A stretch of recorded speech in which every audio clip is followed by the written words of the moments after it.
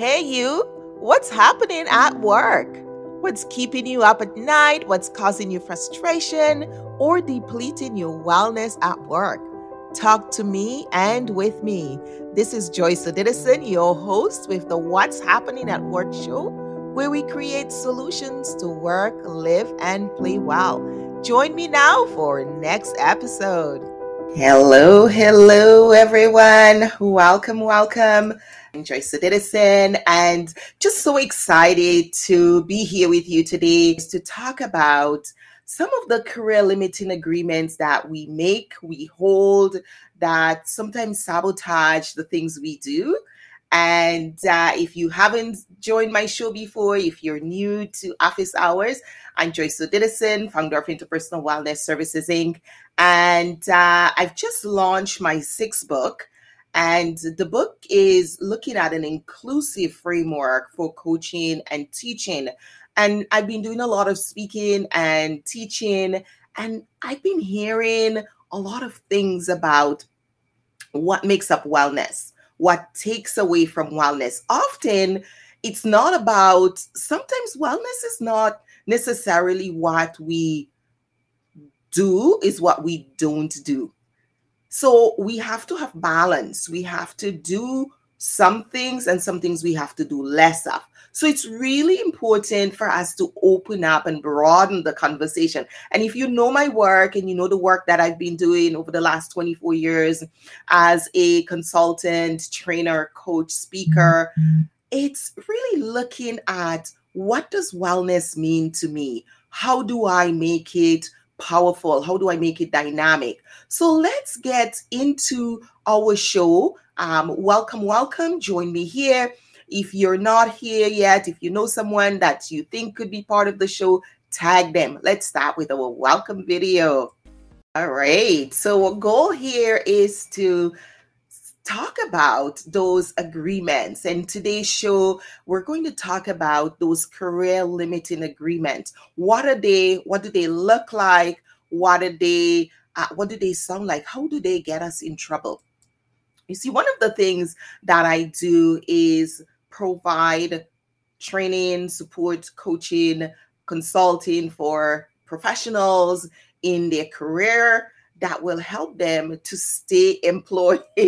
So I do a lot of work with organizations to help employees to learn how to collaborate, communicate, get along, move past issues, deal with change. It's everything that those interpersonal challenges. That's what we focus on at Interpersonal Wellness Services. And that includes coaching, that includes training, that includes diversity inclusion, that includes a lot of the pieces around workplace wellness, psychological safety. So as we do that, employees tell me a lot of things. So this week I did a webinar had a class, just under 30 employees on the topic of power, inclusion, and equitable sharing. It's very interesting because what came up for us in this course and what the employees were telling me is I don't understand when I'm not doing that equitable sharing. Break it down for me. Tell me a little bit more about it. Because those are some of the things that actually limit our career, because it makes us seem as if we're egotistic, we're power driven, we're only looking for those who can build up our career, those who can do things for us, and we don't care about those who cannot. So that's one of the issue that came up in that class. And we were talking about how important it is to give attention to everyone and to include. And some of the things that came up, and I'm just saying hi to you if you're joining us on LinkedIn, if you're joining us on here, Facebook, YouTube, welcome. It's lovely to have you joining us and love your comments. Thank you so much for participating and joining us every week and leaving your comments. Very, very appreciative. So as I was saying, it's those things that we leave unsaid, undone, and makes us puts us in a bad light. It showcases us as being arrogant, being self-centered. So as we were talking about that, some of the things that came up in that class were the questions that they were asking around, how do I measure myself? How do I pay attention to ensure that I'm being inclusive? And so there are two sides to it, because some people actually are the victims. So there are those, and just like any good story, there are the victims and there are their antagonists. In this particular instance, we were talking especially to those who sit in the staff meeting and have nothing to say, right? And when you invite them to participate, so we were talking about how to participate, how to include others. And so what about those who don't have anything to share, never want to participate? And there the conversation comes up again. And that's something I want you to take away from here. If you are called upon to participate, don't just say, I have nothing to say. Oh, no, I don't have it. Say, I am glad to be here. Say, I've been listening to everyone. I've heard this. I heard, Jane said this. I heard Sarah said this. And I've been pondering this. I think those are really good ideas. That is participation. That shows that you're engaged. That shows that you're present. You're making career limiting choices because you have career limiting agreement. Oh, I don't want to be, I don't want to put my voice out there. Or I just want to be quiet. I just want to observe. Yes, you can observe, but you do need to use your voice. So those agreements we have, oh, I'm shy. Oh, I don't really like to participate. I just like to watch. Stop doing that, because you're going to be passed over for promotion. You're going to be passed over for opportunities for secondment. You're going to be passed over for opportunities to participate in focus groups and you're not going to get the opportunities because you don't participate. So stop, take a look at those agreements you've made and look at yourself, look at your career. What are you doing more of, not enough of? What are you doing? What are you overdoing? Where are you exaggerating your strengths? You see, one of the things that they teach us is strengths and weaknesses. They don't tell us that the things that we do the most are our strengths. We keep thinking that those are our weaknesses, but anything that you're doing over and over again, hello, you're human. You have neural pathways. Those are your strengths. Anything you're doing too much means that you are very strong in that area. So it's important to look at, where am I exaggerating my strengths? What am I doing? Where are my strengths? Where am I putting a lot of my strengths, and how do I pull back? How do I identify the areas where I need to grow, the areas where I need to do more, right? It's very important, because when we don't, it becomes an issue. When we don't, it's challenging. When we don't, it becomes our brand. So if you're looking at your brand, and when you say to me, oh, Joyce, I didn't get that appointment, or I requested this and somebody else got it. And I ask myself, I usually ask you, why do you think that's the case? That's the case because you have branded yourself in a particular way. People pay attention to what we do. They're observing us. They're watching us. They're paying attention to what we do. So if you're going to do something, be consistent. And if you're going to be consistent, it doesn't mean that it's going to be easy. Right? Consistency doesn't mean that I'm going to do it as long as it works. I'm going to do it as long as I get accolades. So I'm going to do it. You have to be committed to doing it, and doing it because it's important to you. It's important to your values. It's important to your commitment, because this month of January, that's quickly flying by. Have you ever seen a month go by so quickly? Yes, it's almost the end of January. And so this month of January that's quickly flying by, we've been talking about spiritual wellness. And some of the articles that I did and I posted on LinkedIn and some of my other social media network talks about, is spiritual wellness, Does it come before integrity, or does integrity come before spiritual wellness? It's very important, because as we do that, we start to pay attention, we start to become aware, we start to understand that what we do and what we say have a huge difference, have a huge impact. Because if we are practicing integrity, we're going to be true to what we say. And then when we break it down, we see integrity is a quality, right? It's a quality of honesty and trustworthiness as well. And as we explore that some more, we start to recognize some of the agreements that we're making with ourselves that's causing us trouble, that's impacting our career negatively, that prevents us from have good social network at work, right? If you part of the workplace, if you're interacting, especially now with COVID, where most of us are working from home, where many of us are isolated, or we have the staggered workplace where we're going in and, not everybody is in, and we feel isolated. We're not designed to be on our own. Humans are designed to be in networks of relationships, right?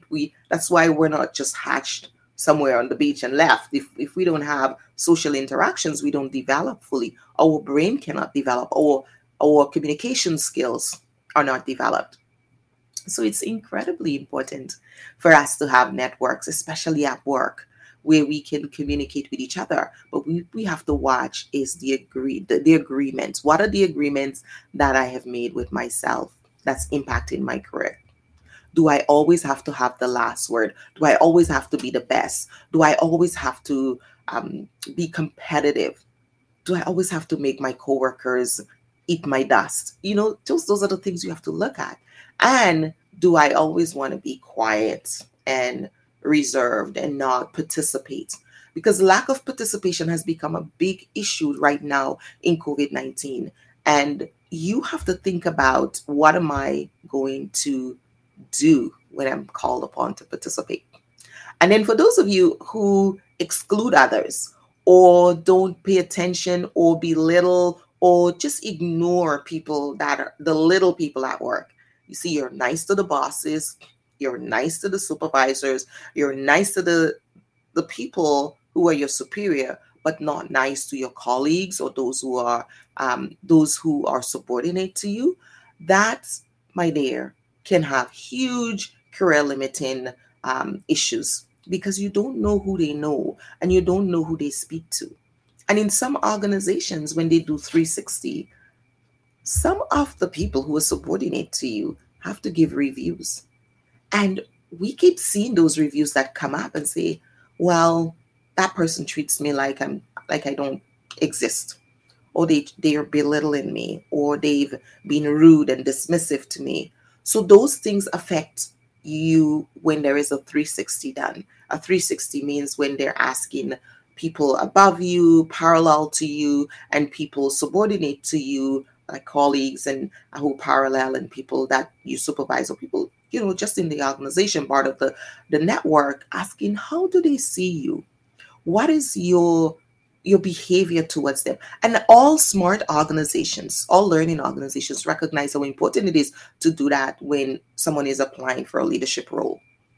Because you want to know, how do they treat their subordinates, not just how they treat the people that are superior to them, the people who are decision makers, the people who can give input on their career. You want to see, how are they treating those who they think are of no value to them, to the advancement of their career.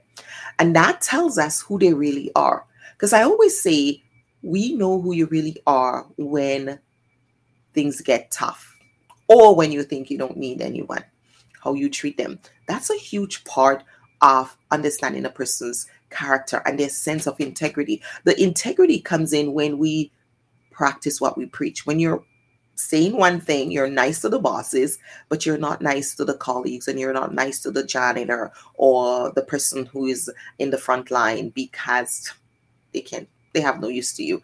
That you have to think about. What agreement am I holding about myself?